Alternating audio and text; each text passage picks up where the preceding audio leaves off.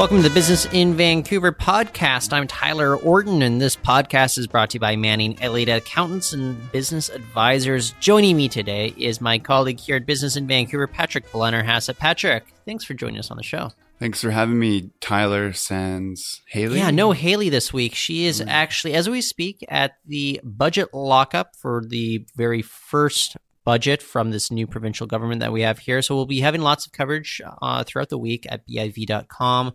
So just keep checking on that. In the meantime, we do want to talk to you a little bit about a story that you're working on, Patrick, and change it up to a certain degree. It's a little bit about the fashion industry and the business side of it as well. But tell me what's in this week's print edition of yours. Well, I got a chance to, Glenn usually covers fashion, but he went on... Glenn Korstrom, our reporter here. Yeah, and so he usually covers fashion, but he went on vacation. So Timothy handed me a story about a new clothing line that's come out or just sort of launched. It's called Adelhard or Adelhard. I'm not totally sure how you do the pronunciation. It's kind of stylized there, but it was fascinating to dive into the world of fashion a little bit and where it's at, because I think what's happened with fashion is what's happened with every industry. It's getting disrupted by technology.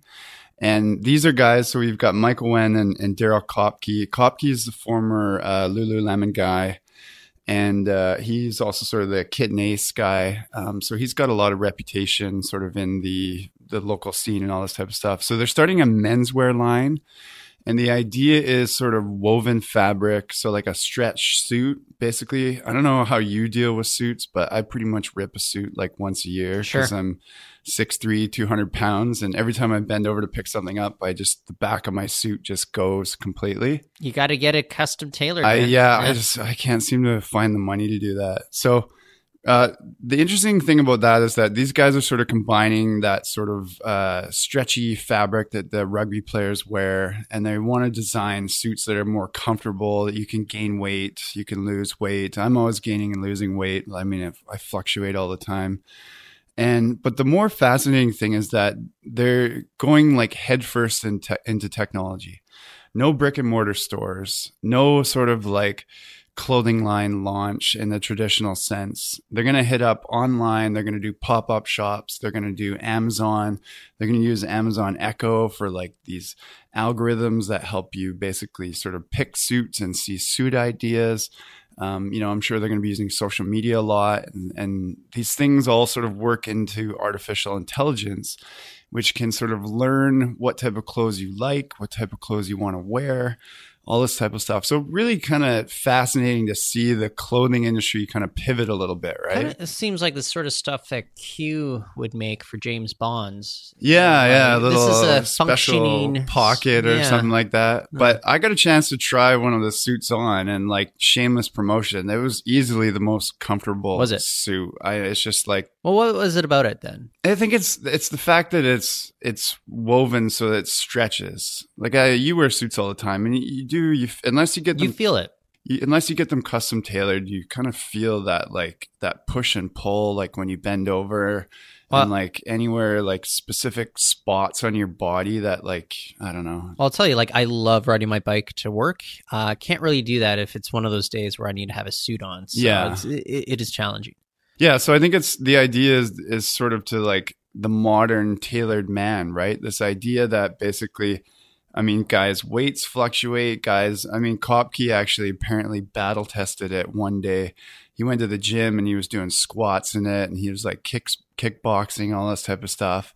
But when you put the suit on, it makes you feel different because you feel like you're wearing like pajamas, right? Yeah. Like you feel like you're like, man, this is actually comfortable. It's like joggers wear, right? But here's the question people are going to have, Patrick. Does it look like an actual suit, or does it look like... Totally, yeah. Okay. And that's the other thing. It's like, because the Michael Wen, he's sort of the tailor of tailors in Canada. I mean, he does the Maple Leafs and the Raptors and all that type of stuff. And so he originally got the idea when he was watching the Maple Leafs get on the plane. And as soon as they got on a plane, they fly private, right? So they're flying to, New Jersey or LA, all that. They would take their suits off and change into more comfortable clothes. And he asked them, he's like, why are you guys doing this? He's like, my suit's so uncomfortable. I mean, these are big guys, right? They're like 6'2", hockey players are big. So he got to thinking, he was like, I need to make a suit where these guys don't want to take off as soon as they get home. Like I do that sometimes. I'll go out and cover an event and I get home. The first thing I want to do is get out of my suit, right?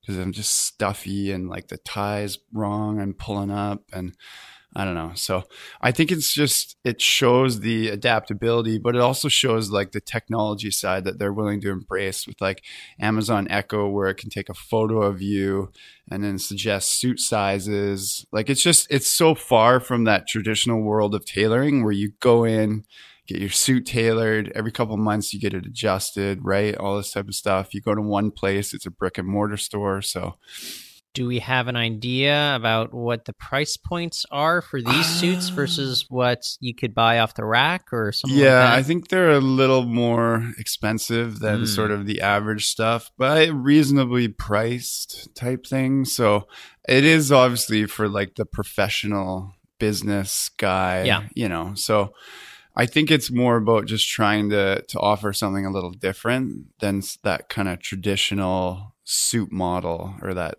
sort of traditional sort of style. And but because it's kind of stretch fabric, is it more like form fitting or yeah, it has this type like this feel when you put it on, like if you're putting dry fit on and you're going to go for a run, and it's sort of like that feeling as if that you could move forward. Like I'm wearing jeans right now, and I know that there's certain things I cannot do in these jeans. Like if you told me to stand up and do the splits or like turn around really fast, I'd probably rip the jeans. Sure.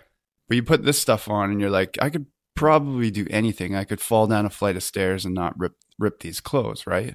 So I think it's tailoring to that guy like myself who just destroys everything around him, not in a literal sense, but physically. I break stuff, I break clothes, I rip clothes all the time. So the idea is to make something that's sort of battle tested, I think. So well, next time you join us and you're not wearing jeans, I will of course be asking you to do the splits for us, Patrick. I will warm up sufficiently before so I don't pull a groin or something like that. Excellent.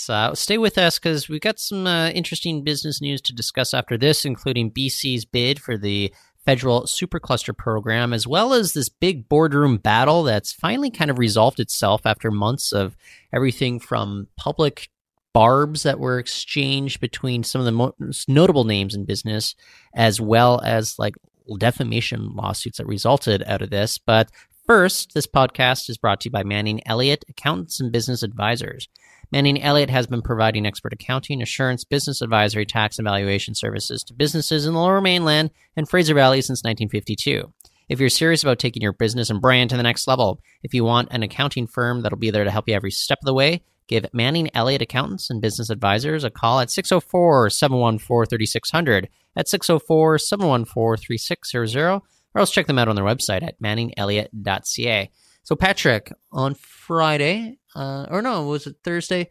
Late last week, I should say, the federal government announced that BC is among the successful bids for its supercluster program.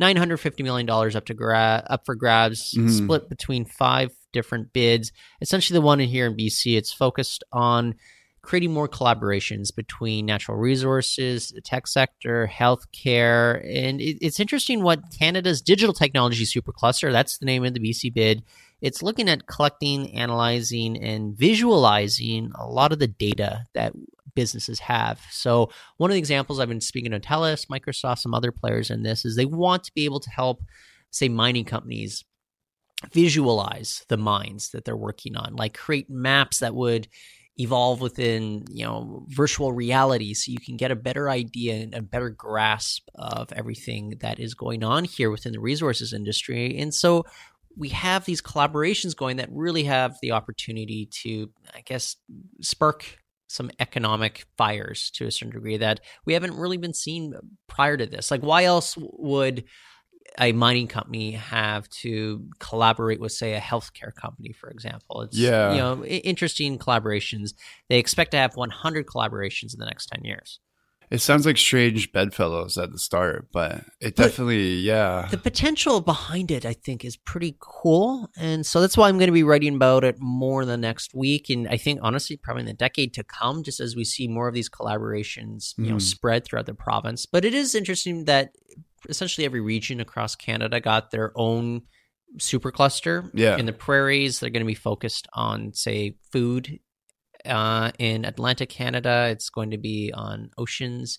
I know that in Quebec, it's going to be AI. So it's fascinating to see how this entire nearly $1 billion supercluster program shakes out for everyone. Yeah, and I think it's the good part is like having worked for the Ministry of Health in a previous life, it's a very regimented sort of way of doing things. Bureaucratic nature is very set up. Sure. So if you can get them to change the way that they're thinking, so you think of a private company like TELUS, or you think of the mining industry, these are very siloed sort of industries, right? So if they start collaborating with each other, what are they going to learn? You have no idea, but the possibility is basically unknown. And I think that's the good part, is that they might just start learning things that they never even thought about thinking about before, right? Well, because it's an entirely different way of thinking, which I think is the key here. But for anybody who's been following this, we have been writing about this boardroom battle, and we've talked about it before on the podcast as well. But it looks like this boardroom battle involving a relatively small fintech here in Vancouver, Payfirma, it is wrapping up now. We hear from the CEO, Michael Gokturk. I should say former CEO. He resigned from the company after shareholders unanimously approved a merger with an unnamed buyer.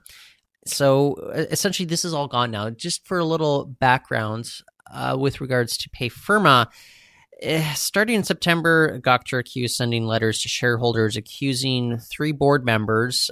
This would include Coastal Contacts founder Roger Hardy, Pier 1 Hosting founder Lance Tracy, and Mosum Ventures founder Mark Levy. He was accusing them of quote-unquote self-dealing and trying to seize control of the company by blocking efforts to pursue a reverse takeover deal.